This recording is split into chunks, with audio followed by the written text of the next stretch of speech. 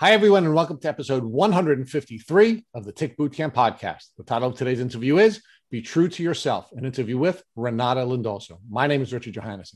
And I'm Matt Sabatello. So, Matt, this is the first guest we've had from Brazil, and it really was a great interview. This poor woman went through a really challenging time, first with getting diagnosed, and then even after being diagnosed, no one believed her, literally no one, including her mother and father, who were medically trained doctors. In addition to that, when she went on her healing journey, she had a difficult time getting the tinctures and the other treatments that she needed to ultimately get herself into remission. And Rich, what really stood out for me about Renata's story is the fact that she pointed out everyday things that we all do that can weaken our bodies and make us more susceptible to Lyme disease. She also gave us tips about how to deal with when other people in our lives call us crazy and say it's all in our head and continue to fight for the real answer, knowing that we're truly sick. She also talks about being kind to ourselves and not being judgmental to ourselves and gives us some tips and advice in that area as well. So, Matt, this was really an exciting podcast, and I'm really excited to introduce this wonderful Brazilian guest to the Tick Bootcamp community. Hello, Renata, and welcome to the Tick Bootcamp podcast. Thank you for having me. We're really excited. We've never interviewed someone from Brazil before, so this is just a really exciting time for us. So can you share with our listeners where you're calling in from?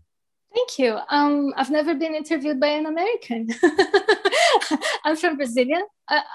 Unless you counted the customs office when I was traveling to the US. I'm sorry. Okay. So I'm from Brasilia, Brazil. I was born, it's the capital. I was born in the capital, born and raised in Brasilia. So yes, that's where I was born. That's where I'm from. And talk to us about your family, a little bit about your parents and what your family environment was like when you were growing up. Okay, so my parents are both doctors, traditional doctors. They're very respected names in their own respective fields. And so it was a good childhood. I mean, I had access to a lot of things, and even a time when you didn't have internet and that kind of thing, but we had good access to, information and what have you. So if we wanted to take swimming lessons, we would take them. If we had, so there were good opportunities. It was, it was fun. It was good. It was. So how did the young Renata envision herself? Meaning, what were you dreaming about doing professionally during your life? Well, I don't think I had a clear vision. There were many things I wanted to do. Of course, I always, I traveled a lot, and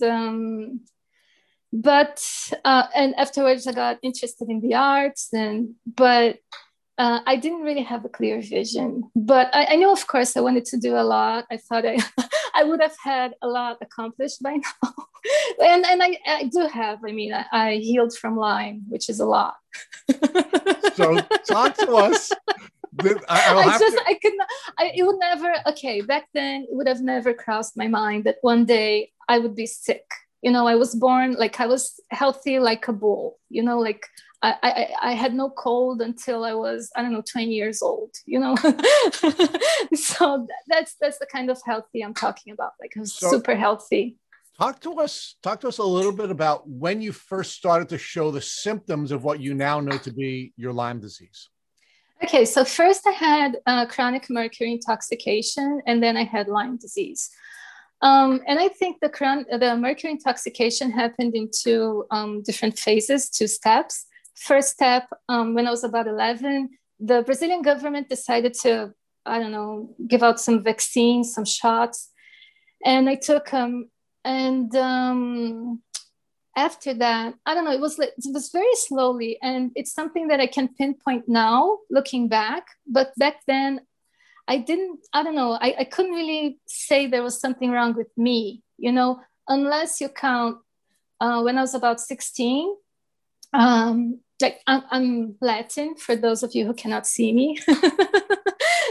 And I had like a lot of hair back then, but I was getting like small islands of like hairless spots on my skin. And so I was losing a lot of hair. Sometimes I got a little bit of confusion. And so that's where the mercury intoxication started. About the time I was Renata, 19. let's pause there for a second. Your mercury intoxication, you believe that's a part of your Lyme story because you think it had an impact on your immune system's ability to protect you when you finally got bitten by a tick? Oh, absolutely. Absolutely. Not only that, not only did it suppress my immune system, but I also got some symptoms that were like close to Lyme. And so sometimes it was hard to tell which was which, or I think they together, they just made an atomic bomb in my body.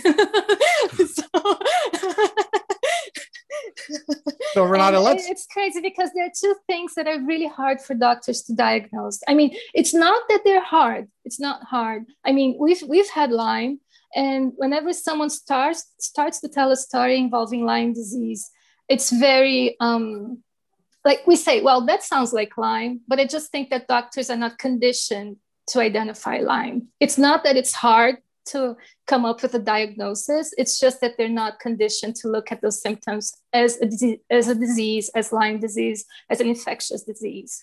So let's pause there for a second. You're the daughter of two doctors, right? Yes. So yes. We're talking about diagnostic challenges that people who are suffering from Lyme disease have. You would think someone like you who was from a family with two doctors, someone like you who had all the resources that you had available to you, wouldn't have as long a diagnostic journey as people without those resources and those contacts. So let's talk about that a little bit. What did you know about ticks and Lyme disease prior to your diagnosis? Okay, I knew zero. I had no idea Lyme existed. I got the bite. I got the tick bite. I got the bullseye rash. I pulled the tick off. I got the whole thing like it's a classical bullseye rash on my right upper arm.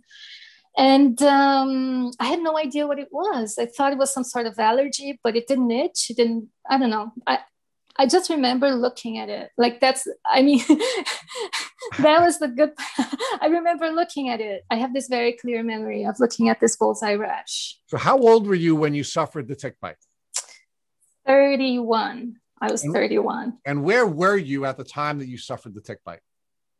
I was in Oregon. Okay, but first I think we have to come back a little bit for the second time that I was, I got I'm sorry, I'm kind of forgetting my words. The mercury poisoning, yes. When I got intoxicated with mercury for the second time. Okay. And that was at the dentist's office. And so the dentist was doing one of those mercury fillings. And he thought it was a good idea to run some errand while he was doing the filling. So he went into another room. He left me there on the chair with the mercury in my mouth. So the mercury spilled in my mouth. And when I came back, he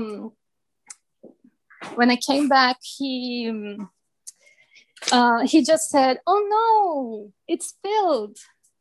And then he removed the mercury, but I mean, my body had already absorbed it. So you had some immune compromising events or immune disrupting events long before you were bitten by the tick. Yeah, so that was when I was 19. So from that point on, I had some days where I was really tired. So, and I thought it was because I was doing a lot back then. So I was taking 2 different courses at college, and I was working at some projects. I was working on some projects with a friend. And so I had a lot going on in my life, but it was sometimes during the weekend, I just couldn't get up. I did not have the strength to get out of bed. And I thought that was like, oh, I'm being lazy. Or I thought that was what being lazy meant, not being able to get out of bed. And that's not true. Being lazy is something very different. But I couldn't. And so sometimes I got brain fog. And so I remember at the university, if I had to give a presentation, I would be really good on the first part of the presentation. And there was a point where I got tired. And people noticed. They came to me and they said, "You got really tired, didn't you?" So things just got me really tired. And I don't know, I couldn't understand it. By the time I was in my late 20s, I said, there's something very wrong with me, because I couldn't focus. I couldn't pay attention on anything. I couldn't sleep. So I had a lot of insomnia. I had these muscle spasms. So sometimes I trembled. And so I was getting all those diagnoses. And back then, ADHD was a big thing. Everybody was talking about ADHD. So I was like, oh, maybe I'm ADHD. And I went to the psychiatrist and I used to say, hey, I used to be more intelligent. What's going on with me? And so I used to come up with these things that are like classical symptoms, but everybody was like, oh, I don't know. That's just Renata being Renata's. I don't know. And so I was like, I have ADHD. And everybody's like, oh, everybody's ADHD now. So nothing special about that. But I could feel there was something going on. I just didn't know what it was. And I was really tired. I remember to get anything done, I needed to, like during the day, just the minimum. I used to have to drink one of those caffeine bottles, like 3 of those at least to get the minimum done. In Brazil, we have some caps, some caffeine caps. And so I took a lot of those. I remember I went to a party and I always had those caffeine caps with me. And I took the thing off, and then I don't know, I put many of those on my mouth, and this guy just looked at me and said, "You're not going to sleep for days." And to me, that was like, no, I just need to get through the night. Like, I got home, I slept. Like it was no big, and I'm very sensitive to like any substance, anything. So, but I wasn't like I needed that to just barely function, and so. I remember walking on the streets. I was living in São Paulo back then. It's a little bit like New York. It's a place where people walk a lot on the streets. And I remember looking at people and just saying, man, everything's like so tiring. You know, people have to get up and they have to take a shower and then they have to eat breakfast. Oh, wow. And then they have to put their clothes on and then they have to get out of the house. And to me, it was like, that's so tiring. But it's not. If you're healthy enough, that's not a lot. But in my mind, that was a lot. I was like, I really recognize everybody's effort, you know, because everybody's putting so much effort in life, you know, because they're doing so much. Like they're getting up and they're having their breakfast and they're taking a shower. So I already had that. So when I went to Oregon, and how old were you at this time? You said you went to Oregon and that's where you suffered your tick bite? Yes, but I used to go to doctors before going to Oregon, and I'd say, there's this and there's that, and everything seems so random, and people are like, oh, I don't know, you're just stressed, I don't know, you're just I don't know, afraid of life, you're just. So psychologists really like dig deep when you're going through something like that. That's like, whoa, you know, leave it with me. I'll just, you know, come up with something here to fill the gap. And so if they don't know what it is, they'll just say, well, it's you, so go to a therapist. I went to the therapist didn't know. I went to a psychiatrist. It's not like I was just like sitting back with my arms crossed and looking at the air, you know, like I was trying to get answers, but nobody, like it didn't cross anybody's mind that I had chronic mercury intoxication. And I was getting a lot of infections back then. So, let's just rewind for a second. So when I was young, like I never got a cold. Like I never got sick. I remember when I was at school, I got one of those certificates, like she never misses class, because I was always healthy, you know, just go to school. And then I started getting these I don't know, sinus infections and really strong, I don't know, sinusitis and colds and everything. And I remember when I started getting those symptoms, I would just go to the supermarket, get everything that I could, come back home, and I knew I'd stay home for 2 weeks, you know, dealing with that because my immune system was really bad. But you're the child of a doctor, right? I mean, you're the child of 2 doctors. So as your symptoms are beginning to develop, what are your parents observing about your symptoms, and are they diagnosing you with anything? Okay, so my parents are not only doctors, they're really good doctors. And I'm not just saying that because they're my parents, they're really good doctors. So my mom, I don't really know when that was, maybe late 90s, early 2000s. I really don't know, but she's also a surgeon, and she was part of a team that was making one of those laser surgeries. They were like the first ones in Brazil. Normally something like that would come from São Paulo, from Rio, from like a bigger city. But these people in Brasilia, they were doing it and they're getting great results. So people from Brazil were like wanted to learn from them. Okay, so that's my mom. My dad, he's more of a clinician. My mom's also a clinician, but my dad's more of a clinician. He loves to make diagnoses. So whenever I went to the hospital, which were not many times because I don't like hospitals, I like to stay away from them as much as I can. But whenever I went there were like, I don't know, like 20, 30 residents following my dad, like all these people with coats, and he's explaining things to them. He loves to diagnose. He loves, when I was young, my dad was always, he had this very, like this position he stayed on where he was half sitting, half laying down, and with books, like lots of books. And back then in different languages, like reading about everything, because he really liked diagnosis. And so like he needed to understand the whole body as a system. So those are my parents. And so despite having daily access to these very successful clinicians, you went undiagnosed for a long period of time, correct? For a long period of time, and nobody could understand what was going on. I think it just never crossed their minds. And well, Renata, talk to us about the impact.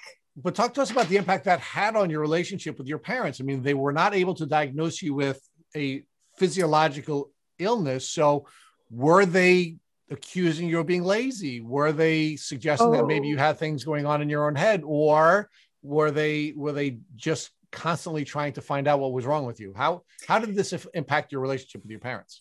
Okay, so when I only had the mercury intoxication, there was already a little bit of eye rolling, but a little bit of, wait, there's something going on, but maybe not. My dad was just like, okay, just get your blood work done. And then things will come back normal, maybe some hormonal disbalance, something like that, but nothing big came back on my regular blood work. It just never crossed their minds. And even when I talk to people, when I talk to doctors, I had a friend, a childhood friend who became a doctor. And I told her afterwards, I said, hey, I had chronic mercury intoxication. She didn't even look at my test. She's like, no, you didn't. I was like, how can you say I didn't? Like, you didn't see me for years, like you're just stating that I didn't have it when I did have it. Like you're not even interested in the blood work. You're not. So I think doctors, they're just trained not to look at it, not to consider it, it's not that okay, so this was only with the mercury intoxication. After Lyme came along, wait, I'll talk more about it when Lyme comes into the scene. Okay, so let's talk about that. Let's talk about when Lyme comes into the scene and how you are distinguishing the symptoms that you had from the mercury intoxication from the Lyme disease. Because I'm very interested in that piece of your journey, because quite frankly, your mercury issues sound very much like Lyme disease. And I'm just wondering whether or not you did in fact have Lyme disease as early as your teens and you were misdiagnosed with the mercury poisoning. Okay, so here's how it went. One day I was in São Paulo, and this is and I was already getting like a lot of fatigue, like real fatigue. Like I couldn't get up for days and I couldn't explain it. And I was getting like strong neurological symptoms. One day I'm out on the streets and I couldn't move my left arm. And it was crazy, right? Like I sent the message for my arm, move, but my arm wouldn't move. And I called my mom, because my mom's a doctor. So she's my mom, she's a doctor. I couldn't reach her. She was, I don't know, operating. She was on the and so I hopped on a taxi. I got back home and I just stayed there. I said, you know what, at least I'm safe here, right? And so I stayed there. The next day, my mom calls back. And as I'm telling her, I couldn't move this arm, and then I couldn't move my right arm. So I couldn't move both arms. And then I wanted to walk like on a straight line, and then I walked sideways. And then I started having all these symptoms. And so it was Easter. It was an Easter holiday. My mom hopped on a plane, went to São Paulo, and then someone indicated a doctor, a neurologist, and said, go there. The neurologist saw me and he said, I think you have multiple sclerosis. It's almost sure. We just need to get like an MRI just to make sure and then get you started on steroids. And then he said, well, this was, I don't know, what time was it? It was probably 10 in the morning. And then he said, okay, so 2 in the afternoon, 3 in the afternoon, go to this hospital, and then you'll get the MRI. Well, okay, so during this consult with this neurologist, I don't know, he did things that are probably normal. So look up, and I got really dizzy. And then he got the little hammer and he hammered my knees and whatever, what have you, these little things. And that was too much for my neurological system. And so when I got back home, I had spasms, and I had spasms for hours. And then and mentally, I was trying to stop, and I was telling myself, okay, you need to get to the hospital. You need to get to the hospital. You need to get to the hospital. And I gathered up all of my strength after, I don't know, a couple hours. And I said, Mom, let's go to the hospital. So we went. And by the time I was at the hospital, that I was laying down, I couldn't move from my neck down. Okay. But that doctor disappeared. We couldn't find that doctor. I don't know what happened to the doctor. Up until this day, I have no idea what happened to that doctor. So I was sent to a different, it's crazy story. My mom was running up and down, and it was crazy. So I got sent to another hospital where they took me in. And so they ran all sorts of tests on me. I was like a hamster, in their hands. And so there's this test where they give you a lot of electrical shocks, like for an hour. Like they're just testing your nerves response. And then they pulled liquor out of my neck and, the whole thing. And they found nothing. And then they brought in a psychiatrist. And the psychiatrist started talking to me, and he's like, well, I think you have some psychiatric issues, it's so. And okay, so when I was at the hospital, that I was starting to get better, so I was walking again, so there was a physiotherapist that helped me walk again, the whole thing. I was researching because I said, I know I have something. I know this diagnosis does not fit me. Like, I'm not crazy. I know I'm not crazy. So I was always researching. I had my iPad with me, and I was always looking things up. And somehow I found chronic mercury intoxication.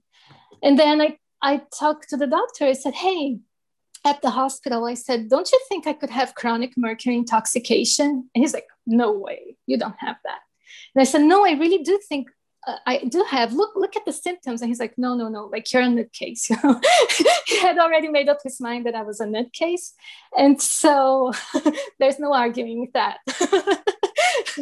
So they discharged me. I went back to Brasilia with my mom. I had no autonomy back then. I really had to go back home.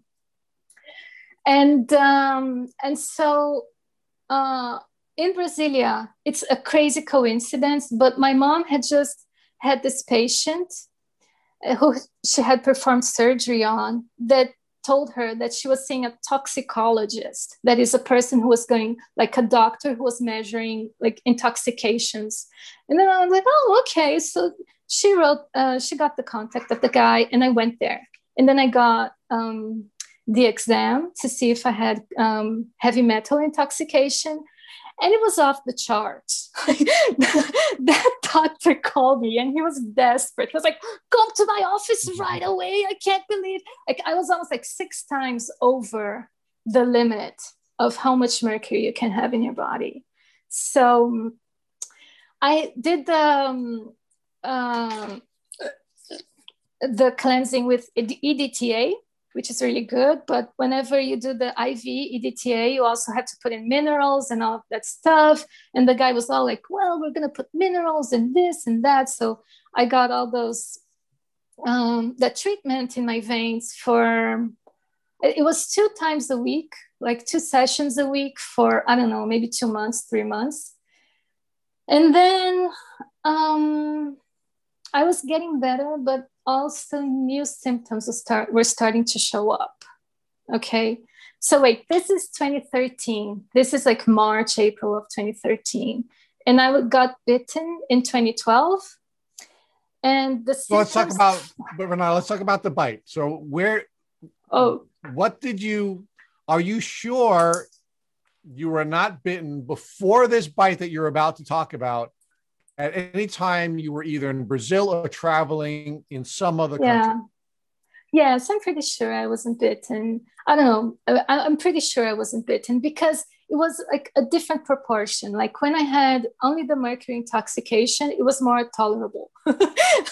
After that got together with Lyme disease, with the tick bite, then it came to a proportion that it was just crazy. Like you couldn't, it was really hard to handle. Like I lost all autonomy and it was a different level. It was a different level of being sick.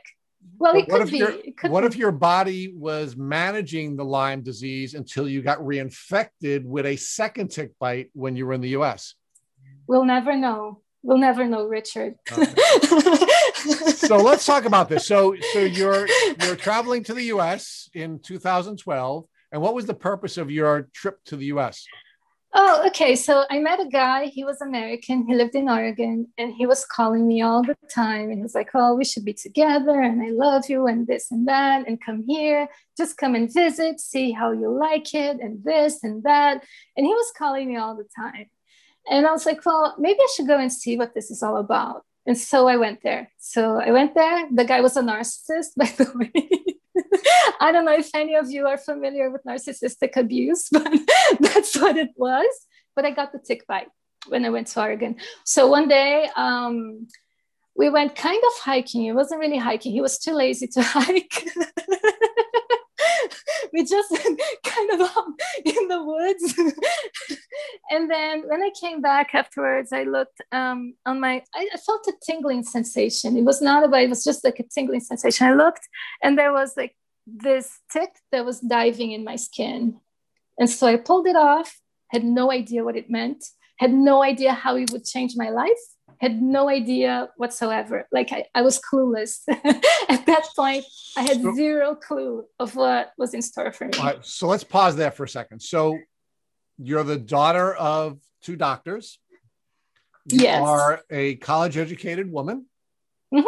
You're now traveling independently to the US, and you know nothing about ticks and nothing about Lyme. Zero. Back then, people did not talk about Lyme. Nowadays, I don't know, you can turn on a series or movies. Like there are no series, no movies about Lyme, but every now and then someone will drop in like Lyme disease. Back then, it did not happen. Like the government, nobody said anything about ticks. There were no signs. There was absolutely no information. And even when I came back that I was researching what could be wrong with me, it took me a long time to get to Lyme disease because there was not enough information. Well, this is back in 2012. I mean, nowadays you can, I don't know, on social media, you find information about Lyme disease. I don't know, Justin Bieber has Lyme disease. Avril Lavigne has, I don't know, the models have Lyme disease. But back then, nobody had Lyme disease. Or if they had, they wouldn't say anything about it. Like that word did not even exist in the vocabulary. It was not only just to dismiss, as in Lyme disease is nothing. It was like Lyme was not a word I had ever heard. So you find this tick biting you on the arm. Yes. Did you know what it was when it was biting you? And what steps did you take to remove this tick from biting you? Yeah, I don't know. I didn't think too much about it. I've been bitten by many insects in my life. It was just another insect. I'm sorry. And I'm really sorry if that's not even the correct scientific name. I don't know if ticks are insects or whatever. To me, they are. So I just said, okay, an insect's biting me. I just pulled it off. Just seemed like the right thing to do. I just pulled it off, threw it off, continued with my life. But I noticed the bullseye rash. How long after the bite? It's hard to say, maybe a couple hours after the bite. But I just remember looking at that bite and it kept spreading. And I've never seen a bite like that. And so I was like, what is this? Is this an allergy? Because by then I was allergic to a lot of things, like not when I was young, but by that point in my life, I was allergic to a lot of things. I was like, is this an allergy? It doesn't scratch. It doesn't itch. It doesn't do anything. It just grows. That's weird. But I thought it was beautiful. I said, hey, this is a really good looking bite.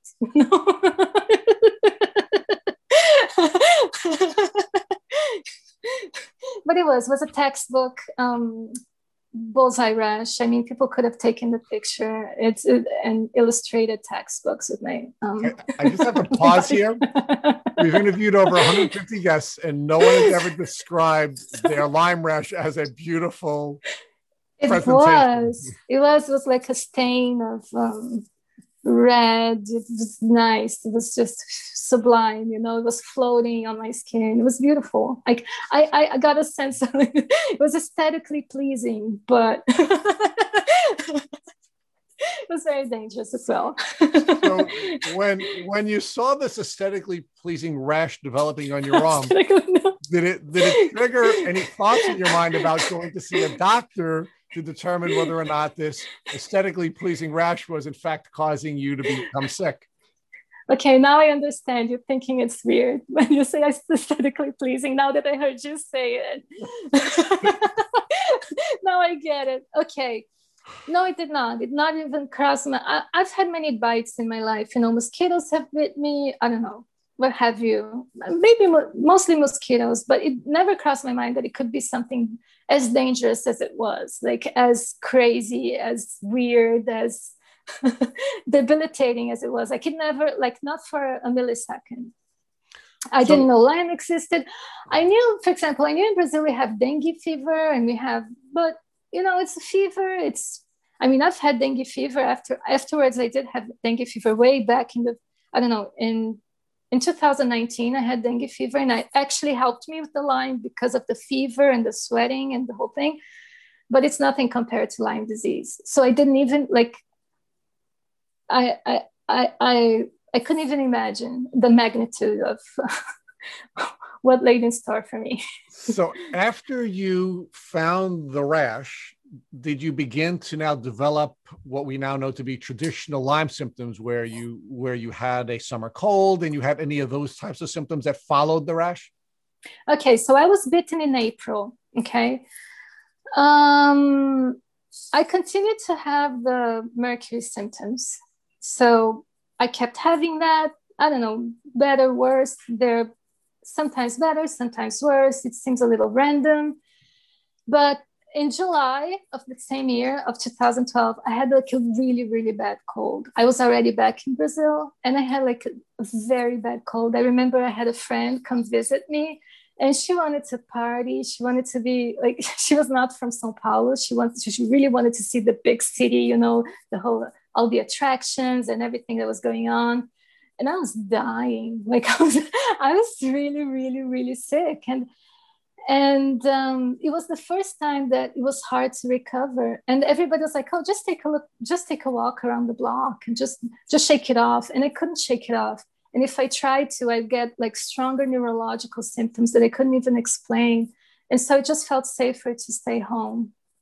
So can you compare for us what your symptoms were like before the tick bite and how your symptoms were different after the tick bite? Okay, so before the tick bite, they were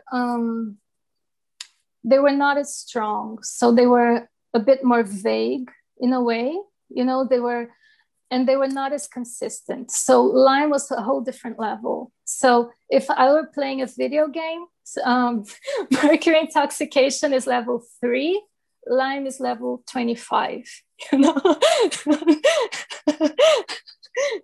That's how it was.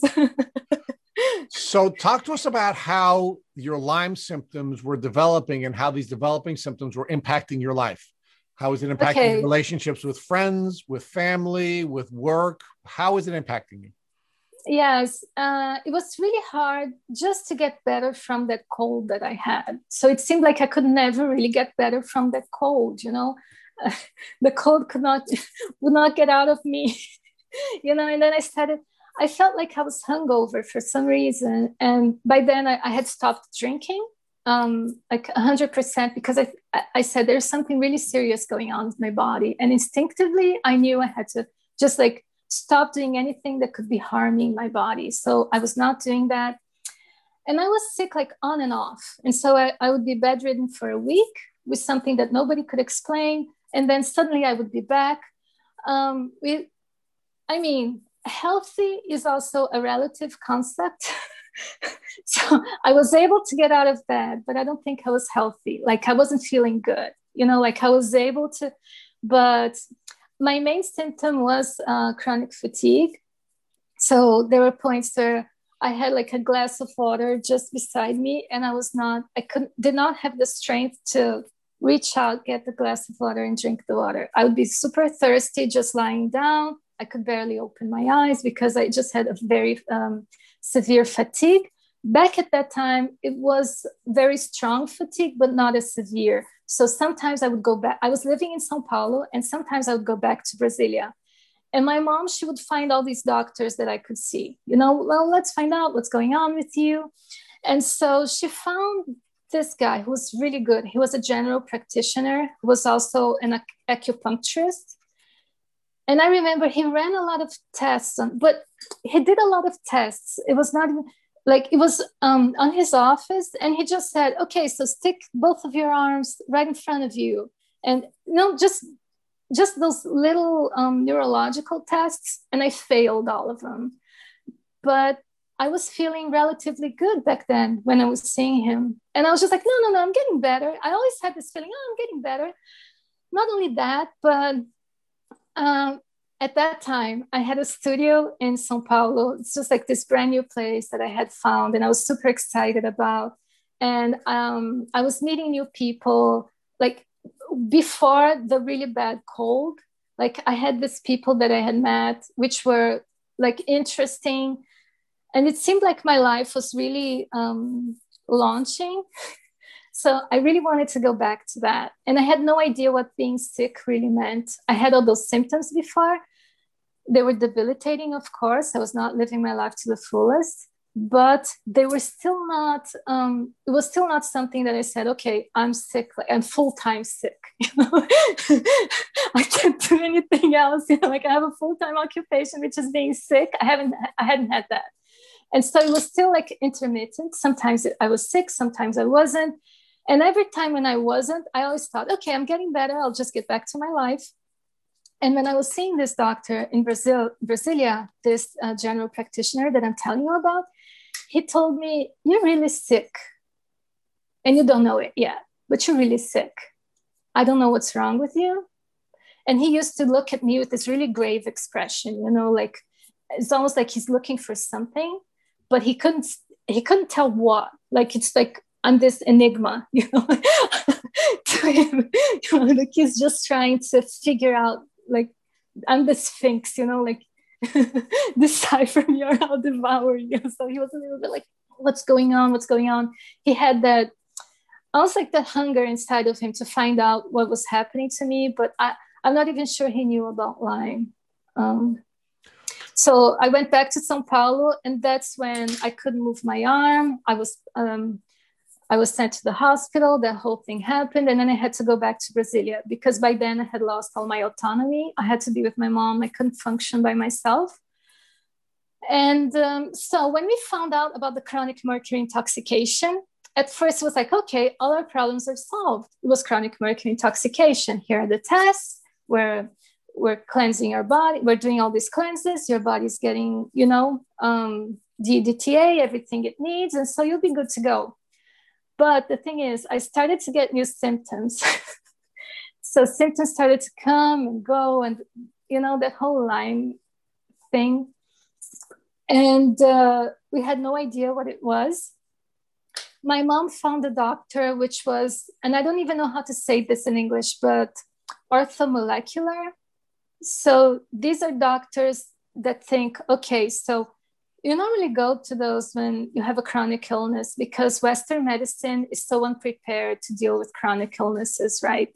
And so they try to give you all the hormones. They try to balance all of your hormones so that you reach homeostasis, and then you'll be healthy. That's how they think. So let's pause there for a second. So your mom at one point had some question about whether or not you were really sick, but after now you have these challenges after your tick bite, it seems like your mother is now accepting that you're sick. She's accepting that you are now a full-time as your occupation, illness is your occupation, and she's now willing to pivot somewhere else? Or am I incorrect? You're incorrect, dear Richard. You're very smart, but on this, you're incorrect. Because here's the thing. Up until the point that I was sent to the hospital, everybody thought I had MS. So until the suspicion, up until that point, it was like a serious disease. Okay, you probably have MS. I really need to pay attention to you. Then they saw it was an MS, and the doctors thought it was all in my head. And then she started to. But your mother accepted the diagnosis of mental illness because the multiple sclerosis diagnosis had been taken off the table. But then we found the mercury. So when we found the mercury, she thought, oh, okay, maybe it's just the mercury. But after the mercury was removed, that I started this treatment with this orthomolecular doctor. And this is a really good doctor. I mean, he was a Harvard-trained doctor. It was not just like a guy around the corner. You know, we traveled to see this guy. And I was doing everything right. I was doing an alkaline diet. And in my mind, it's like, okay, I'm a healthy person. Why can't I get better? Because I'm doing everything this doctor is telling me to do. He's a really good doctor. I'm doing an alkaline diet. I'm very disciplined. You know, I think positive. I'm doing everything I can. I'm not getting better. I'm only getting worse. And at that point, my mom was like, no, this is clearly only psychological. When I said, and then it was in 2014, it was the beginning of 2014, I remember up until today, it was Carnival. And everybody was out dancing, and I was researching, what's wrong with me. And I found a YouTube video of this girl who had Lyme disease. And she started to describe it. And I said, that's what I have. And I remember calling my mom. She was at, I don't know, her boyfriend's house. And I was like, I found out what I have. I have Lyme disease. It's an infectious disease. And she's like, oh, no, it's not. And I'm like, yes, it is. Let's go to the lab. And at the lab, I could take an ELISA test, but I had no idea what an ELISA test. It could never have crossed my mind that I would have this disease that's like a Kafka novel. It's like, nothing works. The tests don't work. The doctors are not prepared to see you. The whole community is telling you you're crazy, and you're not crazy. Well, let's pause there. So did you at any point question your own sanity? Did you believe at any time that perhaps you were mentally ill and not really suffering from a physiological illness? Yes, of course. I mean, not only that, okay. And then I was, of course, I did question myself a lot, but I also knew deep inside what my truth was. Okay. And that's something that's really important. And that's the point where I told you that I wanted to get to, because everybody can abandon, so this is something like Lyme is a real boot camp for this, for learning how to meet your own needs, to stand with your truth. And so everybody around you can abandon you. Like that was my experience. So everybody could abandon me, but I was not going to abandon myself. I knew what was wrong with me, and I knew that it was serious. But talk to us about how you dealt with that betrayal, right? I mean, you were betrayed by your mother, you were betrayed by your father, you were betrayed by the medical system. By the community. And not only that, but the people around me, they looked at my parents for answers because they were the doctors, right? Not only that, I come from a more traditional family, and I'm like the artist, like the spiritual. So people are just like, okay, she's not, she really has mental issues.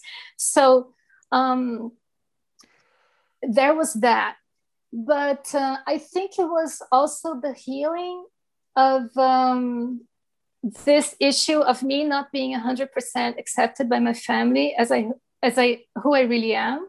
So at first, when I started getting all these accusations, okay, you just want attention, you're crazy, you're lazy, you don't want to work, you just want to live off of your parents' money. So when that stuff really started to hit hard, so that's like 2 years in, So at first I was really angry and I was resentful and I was frustrated. And I was like, well, people can't see me for who I really am. Why would I do that? I think work is a privilege. Like working is a privilege. You grow, you contribute, you leave your mark, you make your money. Why would I not want to work? Why would I not want to live my life? Why would I want to leave my life in Sao Paulo, come back here just to be humiliated by everybody? Like, it makes no sense. Like, that Renata, narrative. Talk to us about your emotions. Now, you said that the betrayal that you felt caused you to feel angry. It caused you to feel resentful. Talk to us about those emotions and the impact you believe those emotions had on your healing. I'm getting there, Richard. So first I needed to describe the situation really well, just so you could get a glimpse of it. Because I see people saying, oh, when I went to the doctor, I was mistreated. That was my reality at home every single day. People were rolling their eyes. And it was not only about Lyme. I suddenly became the person who was not to be heard. Like, don't listen to her. Like, everything she's saying is crazy. She just makes up stories about things. All these narratives that were not my truth. They were not the truth, of who I was. They were a social truth, but they were not like a real truth. So at first, of course, I was angry and I was resentful, and I would try to convince people. And it was a losing battle. I was getting nowhere. Not only that, but I was also sick, and I needed to pick my battles. Like, I needed to take care of myself. But do you believe that you were getting sicker because you were being betrayed socially by all of these people in your life? Do you believe that was further suppressing your immune system and your ability to heal? It was not helping. Feeling betrayed like that was not helping. But I'm also going to say this, and I think this is really important, because I've healed, and I'm going to share with you how. But nowadays, I don't look at the situation through my hurt, because I was able to heal myself. So I'm able to get a much clearer view of the situation. I'm really grateful for my parents, because they did give me the financial means to survive this period. And I really think they just didn't know what to do with me, but it became something bigger than that. Okay, but we're going to get there. So first, so I was always searching for answers. The same way I was searching for answers for my health, I was searching for answers for how to deal with this crazy situation of when I was denied all the time. Because by that point, people were like, okay, you're really mental. Like, they took me to a psychiatrist. And it was just like, those old cartoons where they just get the shovel and they shove a lot of medicine in your mouth. That's what was happening to me at the psychiatrist's office. And it was not only that, he was a really good psychiatrist, but he was like, okay, you're trembling. So I'll give you, it's not Parkinson's, but I'm going to give you medication for Parkinson's. You're this. So it was just like meds, like the really strong medication. And so I found the Course in Miracles, right? And it did give me a lot of relief, like mental, emotional relief, just to hear about forgiveness, how important it is to forgive. Because up until that point, I was at a point where I said, okay, I really need to work this out in my head, or I'm going to go really crazy. Now I'm going to go crazy for real. It's not just what people are accusing me of. I'm going to be the real shit. I'm going to be the real crazy person here. Now they're going to see crazy. And I didn't want to get to that point. To me, it was very clear that was not who I wanted to be. Like, I knew there had to be another answer. Like, I knew that was not a road I wanted to go towards. And so I started to research the same way I was researching to get better physically. I was researching to get better psychologically. So I read it all. I read about vulnerability and blah. But I did get to the Course in Miracles, where they said a lot of things about forgiveness. And what I'm going to share with you about forgiveness. Okay, so at first it really helped me, but then it was all a little bit, and okay, I have a lot of respect for people who are in the A Course in Miracles community. Like, I'm not questioning them. I'm just saying what's true for me, what was true for my journey, my personal journey. It got to a point where nothing was real. It was all about love, but I was completely dissociated from my life because, oh, it's not real. You know, everybody's just love. But I was getting hit hard in the head everywhere, you know? And, you know, I said, well, this is not really it. Like, I don't think this is really my path. And what really worked, and the conclusion that I got towards forgiveness, because it was something that wasn't clear in my head for a long time, just me trying to make sense of the whole thing, because I thought that forgiving was good, but how could I forgive? Like, it was not doing me any good. Renata, do you think that you couldn't accept that because you still didn't have your true diagnosis, and deep down inside, you knew there was something more to your story, right? No, No? Matt, I got my true diagnosis and I was still being treated the same way because they just didn't really believe in Lyme. And so here's the thing. The conclusion that I got and what really worked for me, and not only as a Lyme patient, but as a person, and this is something that I'm going to take with me for life, is that what's really important is that I heal myself. So it's not even what people did to me, not what they're inflicting. It's not about others. It's about me healing myself. So even those emotions that we try to suppress sometimes, just like how I want to be positive. So let's not get angry. Let's not get it. I would say, like, if you're feeling angry, that's awesome. Just don't stop on your anger. Use that as an investigation tool. Okay, why am I angry? Why is this triggering me? What's the story I'm telling myself? You know, okay, so I'm feeling invalidated. Okay, so when was I invalidated like that? With my parents, there was an aggravating matter, which was I'm a kind of person that's different from what they wanted as a daughter. You know, they wanted someone who saw life differently. They wanted someone who gave them a sense of security that I was not giving them. And particularly with Lyme, I was not giving them any of that security, you know. Renata, real quick, before we go into, because obviously Lyme has molded you into this person who is very independent. And I want to talk more about your diagnosis first, though. So talk to us more about how you got diagnosed, what doctor actually ran the test for you, and what life was like after that for you, immediately after that. Okay, so after I had been to that orthomolecular doctor for a year, and I was really disciplined, I was taking it very seriously. I was like, I'm going to make this happen and I'm going to get healthy. And, you know, I'm going to get healthy yesterday, you know, but it didn't happen.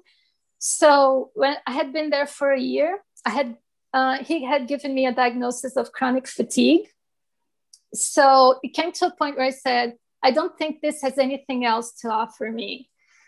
So I said, you know what? I'll go to a very traditional doctor. I'm going to an endocrinologist, and I'm going to talk to him. So I found this really good endocrinologist.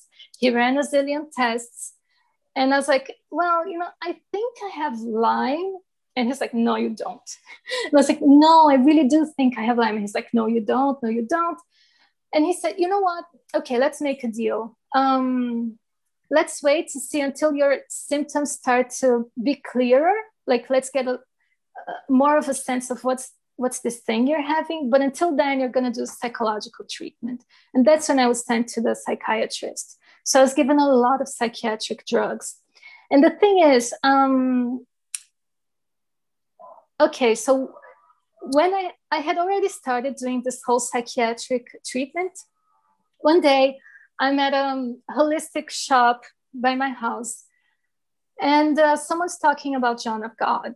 So they're like, well, I went to John of God, and John of God is awesome. John of God healed me. He healed so many people, and on and on and on, and all these amazing stories. And I was like, okay, I have to go see John of God. Renata, just to interrupt real quick. Is this is now while you're seeing a psychiatrist before Yes. your Lyme diagnosis? And now, yes, that's before my Lyme diagnosis. I got my Lyme diagnosis in 2016. Okay, and what is so this is still 2014. Okay, and what is John of God for our listeners who don't know what that is? Oh, I thought he was worldwide famous after all the allegations against him. I thought that had made him really, really famous. Okay, so he's a very famous Brazilian healer. He was considered like the most powerful healer in the world for many years. So I saw many miracles happen there. And by this time, I was already disappointed with Western medicine. I had never been like such a huge raving fan of Western medicine. Like, it's not my thing. I get better with alternative treatments work better for me. But by that time, it was very clear how Western medicine was lost. And so I was getting back to a new age, which is weird because it's actually old age, because it's what our ancestors have been doing for millennia. If there's anything new in this scenario, it's the pharmaceutical companies. So I was doing all this new age, old age thing of what our ancestors have been doing. So herbs, crystals, energy healing, going to healers, going to sacred places to find healing. I said, this is really going to help me. And that's one of the reasons why I was at that holistic shop. I had always had a connection with spirituality, but there were always many distractions in my life. So like, there were college and there were, I don't know, friends, and people were asking me out and I had to hand in papers. There was a lot going on. And so I couldn't really focus on spirituality. But back then, I remember thinking, okay, spirituality is really going to save me from this, because like, there's no other answer here. And so, and during that whole time, I thought I had Lyme, but I had taken that ELISA test.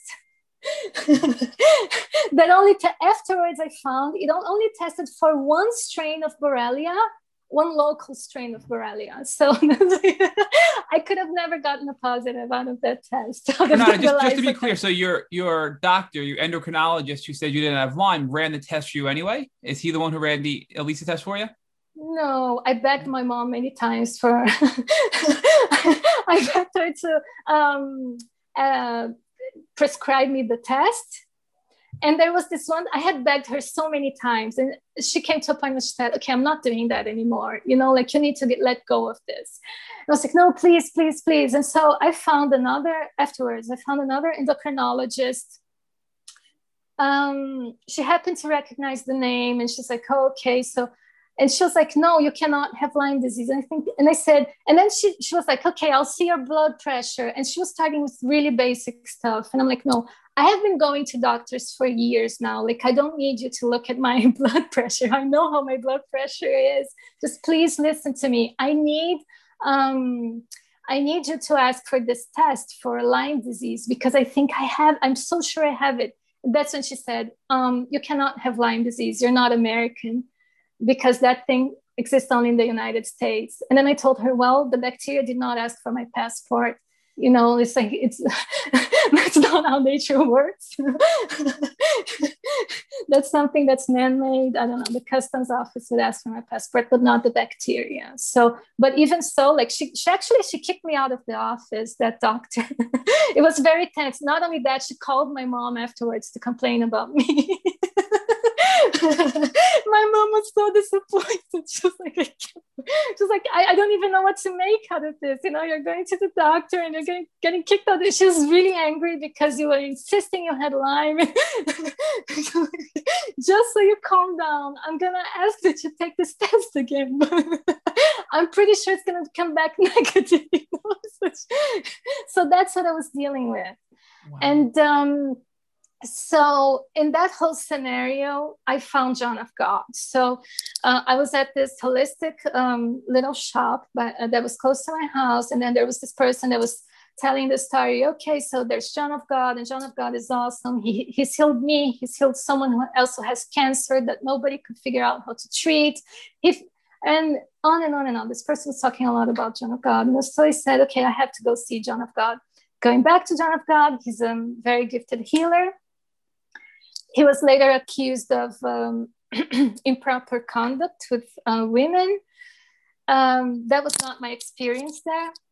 John of God really helped me when I was going to see him. Like, he really, really helped me. I don't know, like, I cannot explain what happened in there. I just remember getting there. The first time I got there, He looked at me, he told me a lot of things. Second time, it was really quick. First time was really quick, but then I was like, okay, I need to go back there. So the first time I was really going to talk to him. I was standing on a line, and by the time they called us in, like I was just sobbing and I was crying. I didn't even know where that was coming from, but I just cried and I cried and I cried. And the whole time I stayed there, I just cried and I cried. And I was like yelling, I was howling, I was like, no. It was really loud. And he was like, no, leave her, that's her process. So he had a lot of respect for what I was going through. And so I did not see, I cannot say that, I don't know, it's complicated to make any statements about his later accusations, but that's not what I saw when I was there. I have a lot of reverence and a lot of respect, and the people that I knew that were going there, they also said, okay, I didn't see that, but what I did see, when I went to John of God, and I'm not even sure, I don't know, there were things, it was not even him, but he was like a pop star. Everybody wanted to be close to him, and it was crazy how requested he was. But there were people who were organizing the whole thing that sometimes they were not the best kind of people, and I don't know, I think they just wanted to get a sense of power by being there, by being close to someone who was so powerful, so requested. And yes, so by having, I don't know, kind of like I kind of stopped going there, but mostly because of those people. Like they kind of made it hard for me to come back. Not real quick though. So as in general, you feel John of God helped you, but it was a difficult process because of the people that worked for him, and it wasn't a comfortable situation because of his staff. But he was very effective in your healing journey. He was great. No, he's great. But give me some examples, Renata, of what he did or what he did with you to help you feel better in your healing journey. It's crazy, man. If I tell you, you're not even like, you had to be there, but he would just hold your hand and you would get all like organized inside. Like it's spiritual. Nobody can really explain what goes on, but he had powers. Like, I don't know. He was gifted in that way. It was very impressive. So I have seen miracles happen there. Not only that, I got the spiritual surgery, but I saw people getting like the physical surgery. It was crazy. It was crazy, those spiritual surgeries. What do you mean by spiritual surgery? What does that mean? It's because he can either interfere in your physical body or he can interfere in your soul. So when he interferes in your soul, and he interferes in the first time I got the spiritual surgery, it's almost like someone gave me a hallucinogenic substance. So I had to stay there. Like they recommend that you stay there for 24 hours. So I was in between worlds. I cannot even explain it. I don't think I have the vocabulary to explain what really goes on, but it was really healing. Was anything given to you, any supplements or any kind of medicine to bring you into that state, or that was a natural only state? Afterwards.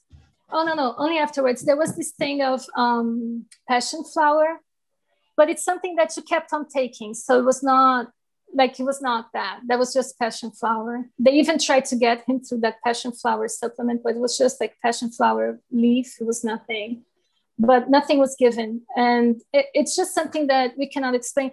Okay, I saw him, Matt, you have no idea. I saw him, he just had like this very rough little knife. He cut people's eyes, he scraped it off. I don't know, like they didn't even stitch it back. And people were seeing afterwards. Like everything that doctors couldn't do, he was doing. It's something that goes beyond what anybody can explain. There are many people studying him. And I don't know, I have to be loyal to what I witnessed there, and I have to be loyal to what I saw, but that does not mean I know how to explain it, because I cannot explain what really happened there. Okay, so now I'm sorry, Renata. So this really helped you start to heal before you even got your formal diagnosis. You knew you had Lyme deep down inside. No, I healed a lot. Yeah. So, but now walk us through. It's interesting because you actually started your healing journey before your official diagnosis. What finally led to you getting a positive Lyme disease test and getting a positive diagnosis with a doctor? Okay, so at first the psychiatric medication seemed to be working.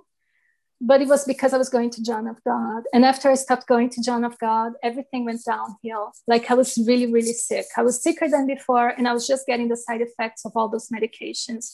And I kept telling people that I had Lyme, but nobody wanted to listen. Not even my therapist wanted to listen to me. Like whenever I had to do therapy as well. Like they were giving me psychiatric medications, but they were also sending me to therapy. I was so sick. I went crawling to my therapy sessions. I was really, really, really in a bad shape. And I wanted to tell the therapist about Lyme, but they didn't even want to hear me. They're like, oh no, come on, just cut it off. Let's talk about something else.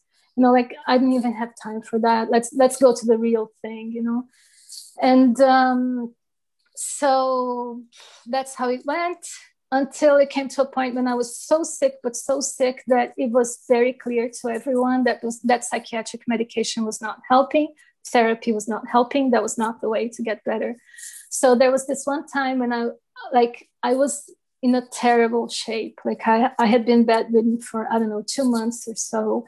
I was really, really in a bad shape. I had no strength even to let out a sound. Like I couldn't say, It took me 4 hours when I woke up to go to the toilet, to go to the bathroom. And it was one of those days where I woke up and the first thing I thought was, I'm going to take a shower today. Everything was so like, to me, that was like the major accomplishment, you know, like that's the major victory today. I'm going to be strong enough to be able to take a shower. And during the whole day, that was the only thought in my head. I'll be able to take a shower. You know, I'll be able to take a shower.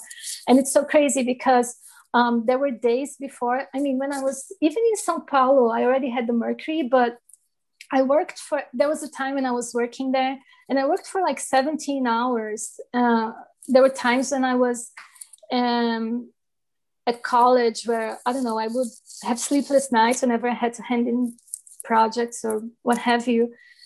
But I don't even remember that being so overwhelming or hard as in those days when I was really sick, that all I wanted to do was to take a shower. Like that gave me the sense of utter victory when I was able to take that shower. You know, it's like, yay, you know, I can do it whenever I was able to, which was not every day, I must say.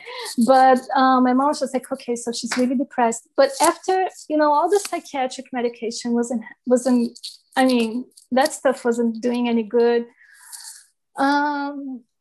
So I had a real conversation with my mom. I said, I know what you think, but just please listen to me. Please listen to me. So I was getting better from this really bad flare that I had. And I told her, I know you know what I'm going to say, but I think I have Lyme. Like, I'm so positive I have Lyme. Everything screams Lyme in my body. There's no way it can't be Lyme disease. So I talked to her and I said, would you be okay if we saw like a Lyme specialist? Let's find a Lyme specialist. And she's like, well, if it's a Lyme specialist, then, you know, and if you're willing to find that person, then yeah, let's see that person. In Brazil, I didn't know anybody. Back then, I could not find anybody who, like, an LLMD, anything like that. And so I found an American doctor that took online consults.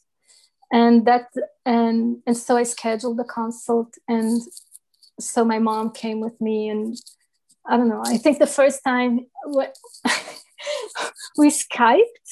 So the first time he talked to me, like he saw, I think, I don't know, his secretary, of course, someone who, you know, did the whole, organized his schedule. But I think when he turned on Skype that he saw Brazil, he was like, he dialed, and then he was like, do you know what you... Like, let me do all the talking. I just interrupted you and I said, okay, please be quiet. I have everything here organized in chronological order. You know? many, I had sheets and sheets of paper. It's like, in 2014, this and this and this happened. In 2015, blah, blah, blah, blah. And then I started, and then he was like, wow, you're really prepared. I said, yes, of course. This is important. And so at the end of the session, he said, it would be really good if you could get a blood test. Like, it's not everything, but it would be really good for you. But we can sum up your story by, you were at an endemic area. You had contact with nature. You got bitten by a tick. You had a bullseye rash. You developed the symptoms. You have been treated for everything but for Lyme, and nothing else worked. And so he was like, okay, so let's treat you for Lyme. Back then I was really sick. And so it was just hard for me to travel. Like, I just said, I just need to get a little bit better before I travel.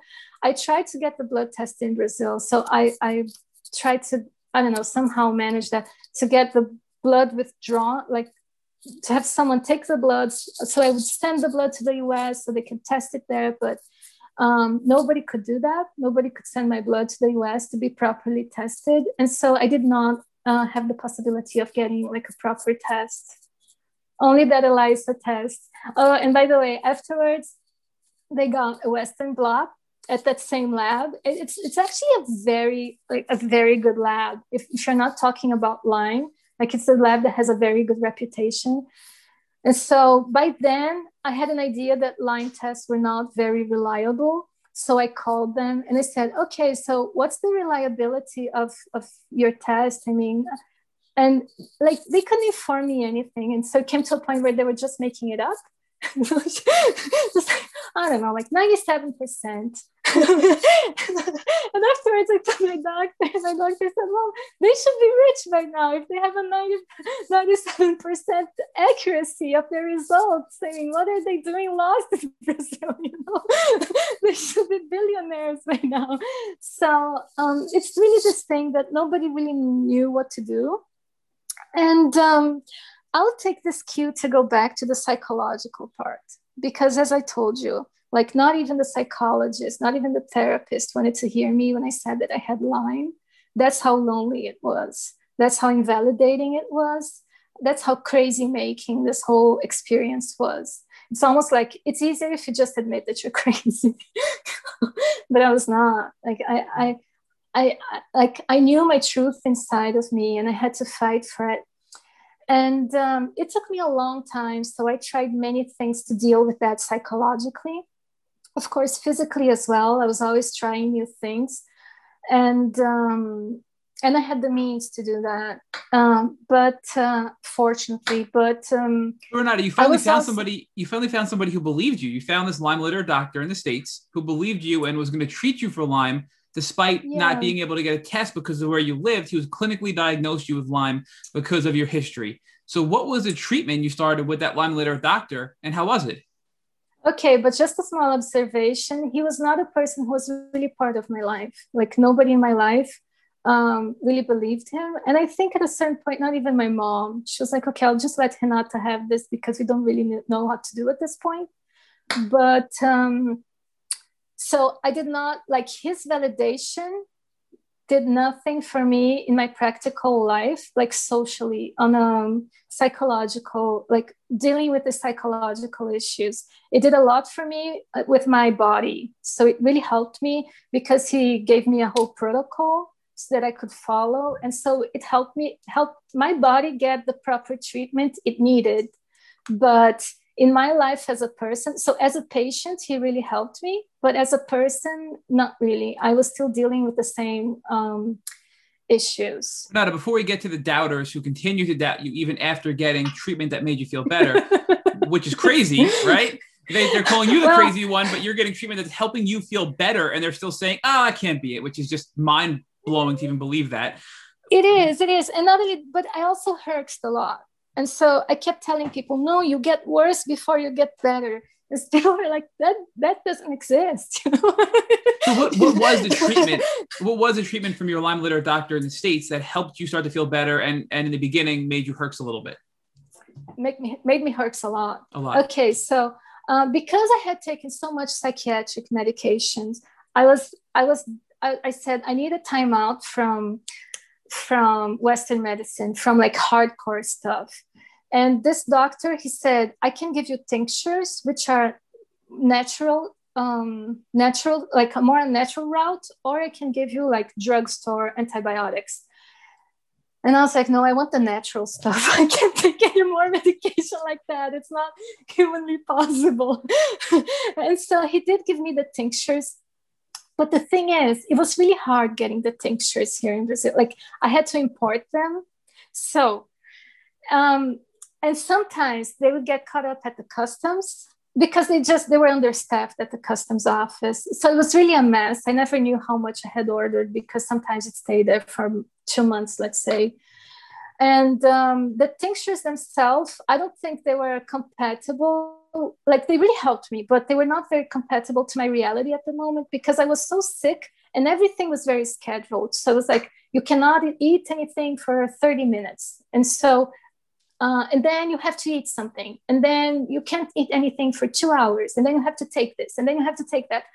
But I was nauseous. I was throwing up. I was so sick. I could not get out of bed. And so I could not follow such a strict schedule the way it was meant to be followed. Like I did my best, but it was so stressful.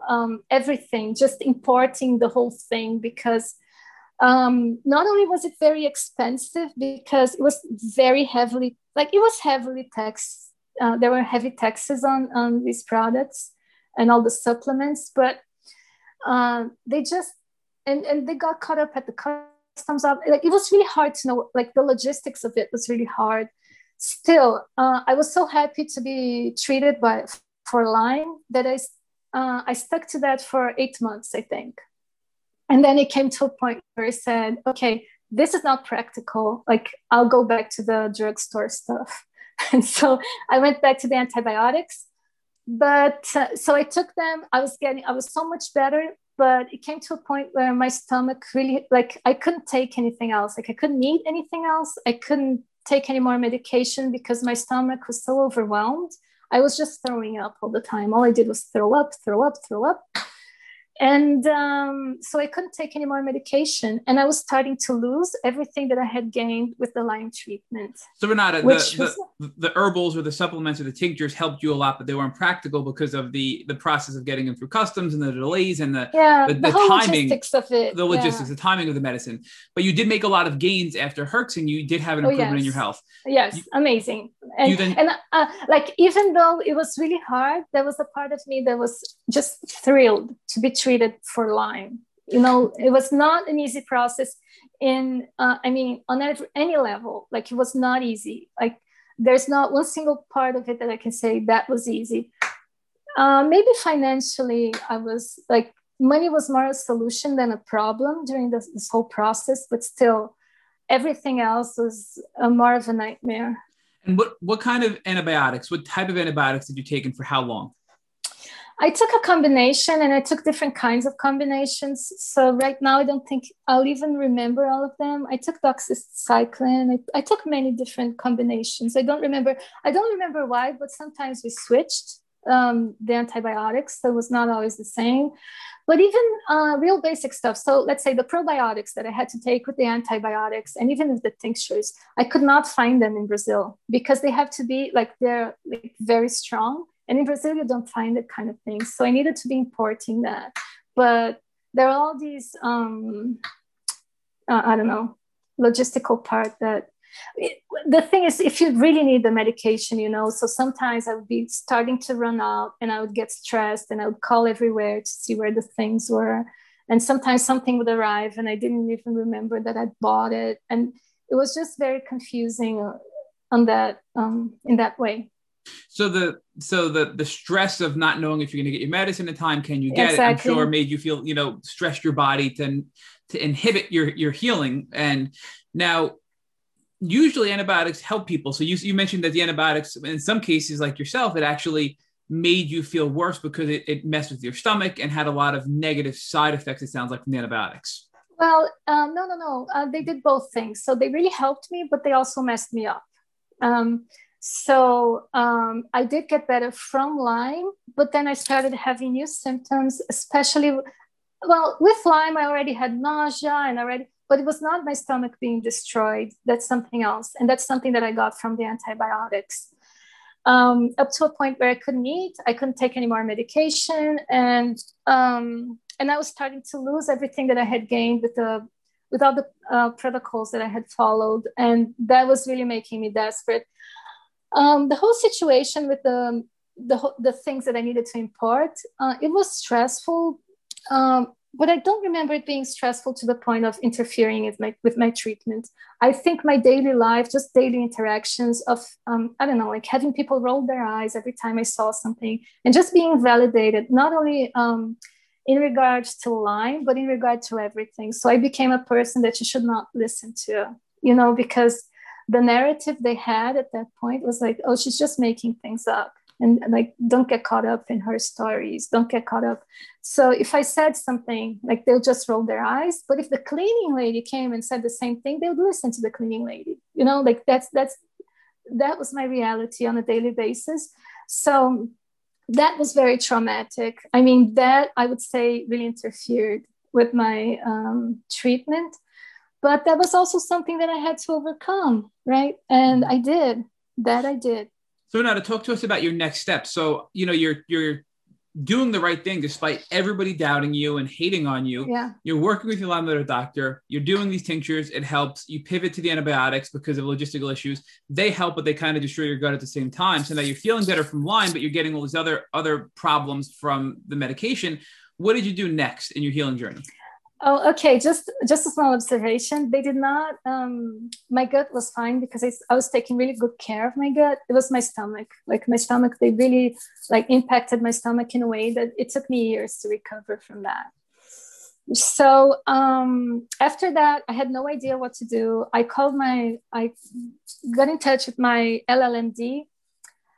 He was like, well, we have to put that, I don't even know how that's called, like that. They make their surgery so they can inject a PICC line or a port, so yeah, like a permanent line. Yep. Yeah. So it gets, but like my mom didn't want it. I was starting to get sick all over again. So one day, like at this point, I woke up with so much pain in my body that I couldn't even move. So I just stayed there like really quiet for, I don't know, until it passed, which was, I don't know, in rational time was about 2 hours, 3 hours. So I just stayed there with it. And as it was starting to pass, I took my iPad and I started to read my emails. And I got an email, I think it was like Lyme Times or something like that. Those things that I had subscribed to, but I would never read because they were too long. I don't know. But I saw an article about a guy who had healed Lyme with ozone therapy. And I said, ozone, I had heard of it, but I had heard like, I don't know, someone went to a spa in Australia and did ozone therapy. I mean, that's how much I had heard. Like that's the kind of information that I had gotten from about ozone up until that point. So I said, well, before I go to a spa in Australia, I'll try whatever I can try here. But after I read that thing, I looked it up online and there was an ozone clinic that had just opened in my city. And so I scheduled an appointment and it was amazing for me. It really, it took me out of the hole. Renata, give me an example of some symptoms that you were having that ozone helped with. Oh, they helped me with everything. So I had severe fatigue, like real severe fatigue. As I told you, there are moments that I just laid down for months at a time. I wasn't even strong enough to open my eyes or to let out a sound, or I was super weak. There are some things that kind of we remembered. So I remember getting a knife so I could eat something. And I was like, this knife is so heavy. Everything was just so hard. I had this feeling like I was hungover. It was like the worst hangover ever, like a million times over anything I had ever experienced. And it would just not go away. It would get a little better, a little worse, but it would just not get away, not go away. So that it really helped me with. It helped me with everything. I still had some neurological symptoms. I still had. It helped me with brain fog. It helped me just pretty much with everything. It gave me more energy. I felt so much better. So the doctor that did the ozone session, she was a little, I don't know, she wasn't that interested in my story. She was just like, okay, I'll do whatever with ozone with you. Like, I don't know, she was very much on the autopilot. She wasn't really interested in my story. And then I said, you know what? I'm going to buy this machine. I don't remember. I think I had to be a doctor to buy them. I don't remember, but I remember I found a course for my mom. I told her, okay, study ozone therapy. Like, it was in another city. So I found the course and I said, okay, take this course and buy this machine. And like, I'm going to use it. So she did that. And then because she saw how much better I was after the ozone.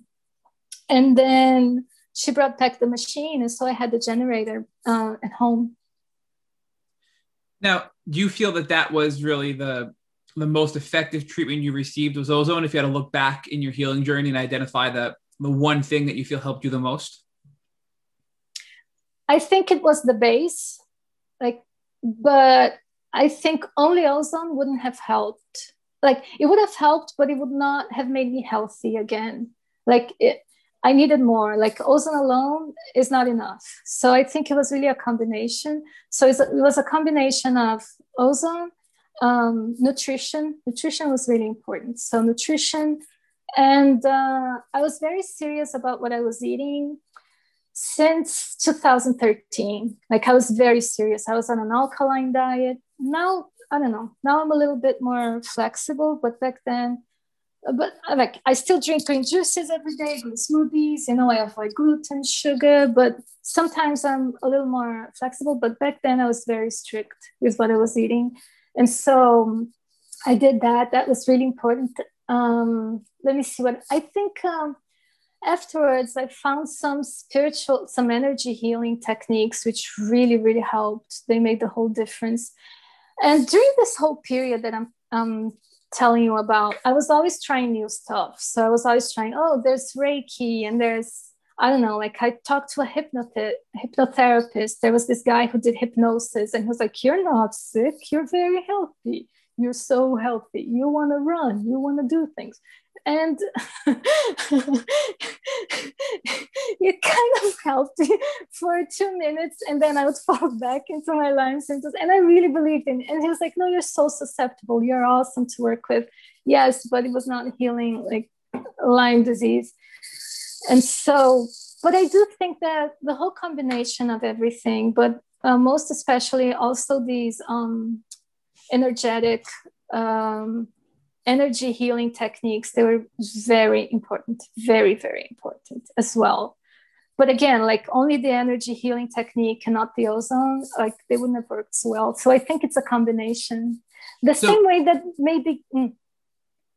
So despite all the haters and all the doubters in your life, which is just crazy that you were that sick and you continue to fight for your health, and all these people just really were not supportive of you. Yes. Your herbal tinctures, your antibiotics, your ozone therapy, your energy healing, all of the emotional healing as well. Your supplements, because healing from Lyme is both physical and emotional, as you've noted, and the combination of all of these things have helped you now get into the state where you're feeling much better. Which leads me to my last question before I hand it off to Rich is, I mean, we've been talking to you for several hours. We talked offline before this, and you still have such a great amount of energy. So how are you feeling today? Give us an assessment of where you're at today compared to where you were at your worst.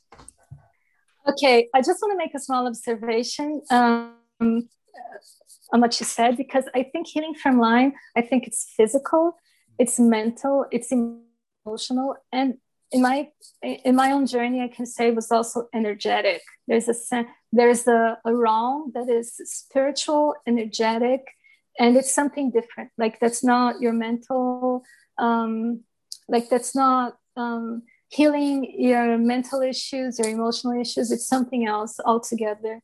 And so we're body, mind, and spirit. And I think healing the spirit is also really important. We talk about cleansing your body, but also like cleansing your soul, cleansing your spirit, like energizing, what have you. I think that's really important. And that should be done on all levels. And so, yeah. I'm sorry, what was the question again? So the question was to give us an assessment of where you're at today with your health. You know, you're clearly doing much better. So with everything you just said, how are you feeling today? I'm feeling way better. Way better. My symptoms are faded. So I still have something, but I mean, you cannot even compare it to what it used to be. So sometimes I get a little brain fog. Sometimes I get a little tired. So I have to stop. Like I still get tired often. But again, I've been moving. I moved to a different city, I don't know, a mile, 1,300 miles away, all by myself. My dog was having health issues. I was taking care of so many things. I was having problems with the house.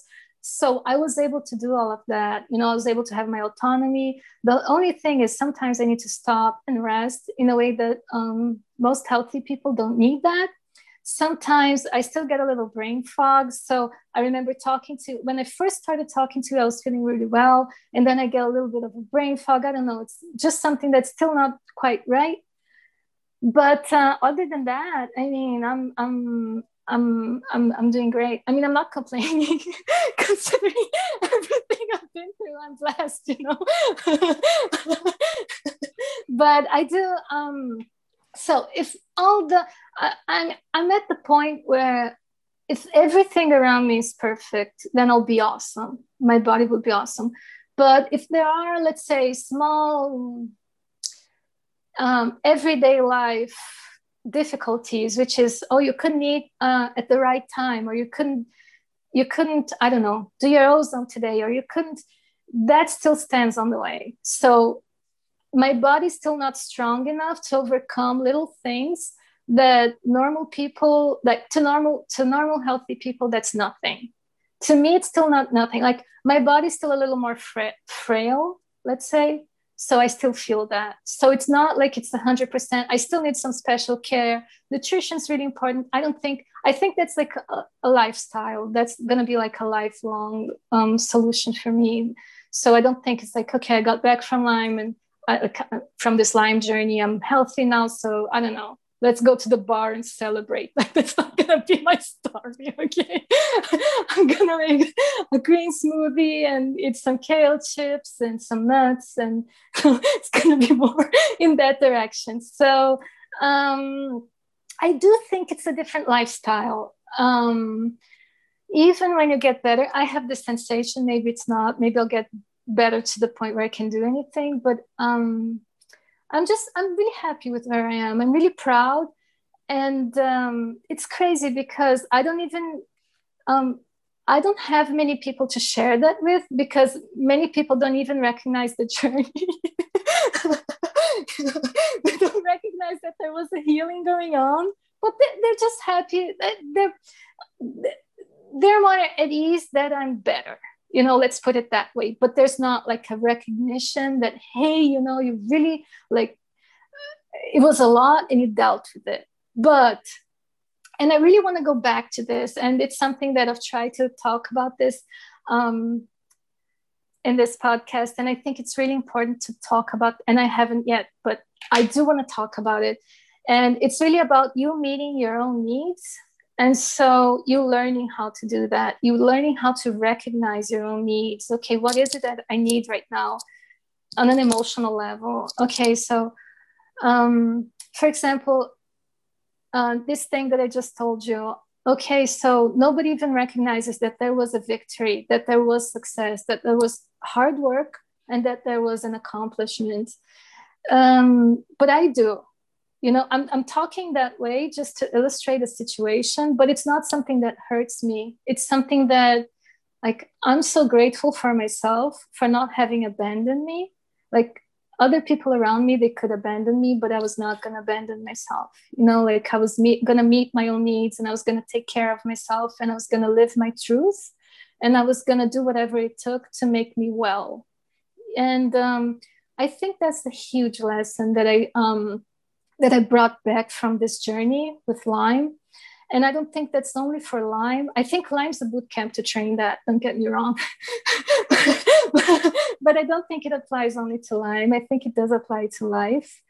And so having healed from all those situations, so really like reconnecting with your inner child, you know, like looking at yourself in a non-judgmental way, just really studying yourself, you know, like really studying your triggers, really studying, you know, what's making me tick. I'm sorry, no pun intended, but what's making, you know, what's driving me crazy about this? What's making me sad about this? Like, investigate yourself, know how to investigate. Like, what's the underlying story you're telling yourself? What's the underlying feeling? Like, getting to the bottom of that, because that's going to bring you a lot of self-awareness. And that's something that's priceless for life, knowing how to do that, knowing how to deal with yourself, basically, you know? Knowing how to understand yourself and give yourself what you need and be by your side, you know? And of course, it's always it's still an ongoing thing, but it's not like I've gotten there and I'm 100% good on that, but it is the path that I'm taking. And so every now and then I'll fall off, but it's really important that you're, like, to me, it was very important that I would be patient with myself, because I used to be so hard on myself. The thing is, I had internalized a lot of those false beliefs about me. So I internalized, and I was like, well, maybe I'm a lazy person, and I was absolutely not. Like, I was 100% committed to getting better, to following through, and to informing people. They just did not want to read. So I would print out information about Lyme and I would hand it to people in my life, and they just wouldn't read it. So that's the kind of thing that was happening. But I believed in me.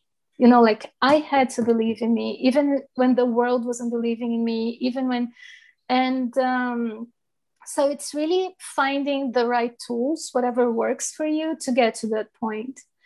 And to me, there were many, I don't know, like professionals that I found online, because here's how crazy this thing is. I cannot even go to a therapist to heal, because the therapist doesn't know Lyme. It's not going to believe me. The therapist is going to say, okay, you're really crazy. Let's see what else is going on. And not only that, for example, I remember when I used to go to the therapist, so I used to say, oh, I get this feeling sometimes that's like 200 very sharp knives, just like I get stabbed by 200 very sharp knives. And they're like, oh, you feel betrayed in your life, don't you? But I knew it wasn't that. Of course, I felt betrayed, even by the therapist herself, you know, who should be doing her job, more with more awareness. But I knew that was not the point, but that was not going to be heard. But I had to hear it, and I had to find the answers for myself, and I had to take real good care of myself. So it's not even about trusting others. It's about really learning to trust myself, learning to trust my perception, my intuition, not delegating understanding. So if there's anyone out there on a Lyme journey where you're not getting validation, where you're not like, believe, like, if you really think it's Lyme, okay. If you're still in doubt, then I don't know, maybe doubt's a healthy response in that situation. But if you're sure, like I was sure, I knew my story, I knew I saw the tick, I knew I pulled the tick off, I knew where the bite had been, I knew the whole thing, like I was sure, like nobody was going to take me out of it. And as much as it was demoralizing on a daily basis to be dealing with that, and it also, like, it made me like, it was a dark night of the soul. Okay, so it was really this period where I was just questioning everything, but I what I see is that I did use this moment to just restructure myself emotionally, psychologically, spiritually, to reconnect with my spirituality, to reconnect with what my beliefs are, with, you know, who I want to be. And, you know, I'm getting a second chance at life. And that's something that's very special. So I want to make the most of it. And so Renata, let me ask you to pause there, because you gave such a beautiful description of your transformation. So why don't you sort of give us sort of as a final summary of your transformation, what you believe was the most beautiful part of your Lyme disease journey, and what part of your journey would you never have given back because you wouldn't be the person who you are today as a result of going on the journey? I think the hardest part I would not give back. So this thing that I told you about the social part and just the whole difficulty, it made me such a stronger person, way more connected to my own truth and to my own self. And I think it's really easy to get lost. I think there's so much distraction in life and so many things that are trying to pull you in many different directions.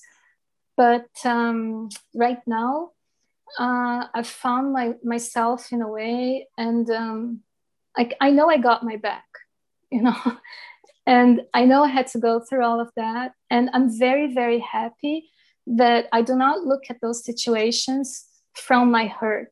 And that hurt does not even exist anymore, because I use that situation to heal myself. And so the perspective that I look at the whole situation is much more like, it was something that I needed to go through, that I went through, and that I believe I learned what I needed to learn from that lesson. But it was not easy, and it was not painless, and it was not like, it was chaotic, it was crazy, but I was there, you know, I was there for myself in those moments. Like, I was not just there when it was pretty and or you know, just that. I think this is the most important message for anyone with Lyme, and then anyone with period. Never delegate understanding. Like, if you know it, then, you know, be loyal to what you know. So now let me ask you the final question we ask every one of our guests, which is, if God forbid someone who you cared about came walking into your room right after this podcast and had a tick biting them on the arm just the way you did, what would you recommend that they do so they wouldn't have to go on a difficult Lyme disease journey? Well, remove the tick safely. First of all, practical stuff. Okay, then we deal with the emotions. But just dealing with the practical stuff, removing the tick safely, keeping it so you can show it to a doctor, take it to a lab. I would recommend ozone, like, immediately. I would maybe antibiotics, if it's for 3 weeks, then maybe, but I think as a long-term solution, I wouldn't recommend it, but it's up with like, you can combine things as well. So I would say ozone is super important, but keep an eye on it. Like, it's probably not going to go away, but you can, there are many things you can do so that it doesn't get to a point where you lose your autonomy, you lose your strength, you lose your like, you lose your brain capacity, like your cognition. So there are a lot of things that you can do so it doesn't get to that point. Thank you for listening to the Tick Bootcamp interview with our guest, Renata Lindoso. To our listeners, we have a call to action. First, if you'd like to learn more about Renata Lindoso and her Lyme disease journey, please visit her Instagram at Renata Lindoso. Second, if you enjoyed this episode of the Tick Bootcamp podcast, please share it with your friends by using the social media buttons you see at the bottom of the post. Third, we here at Tick Bootcamp have a secret to share with you, but we cannot release it until May. So please stay tuned. Fourth, don't forget to subscribe to this podcast on iTunes, Google Podcasts, or Spotify to get our automatic episode updates of our Tick Bootcamp podcast. And finally, please take a minute to leave us an honest review and rating on iTunes or on our website. Thank you for listening.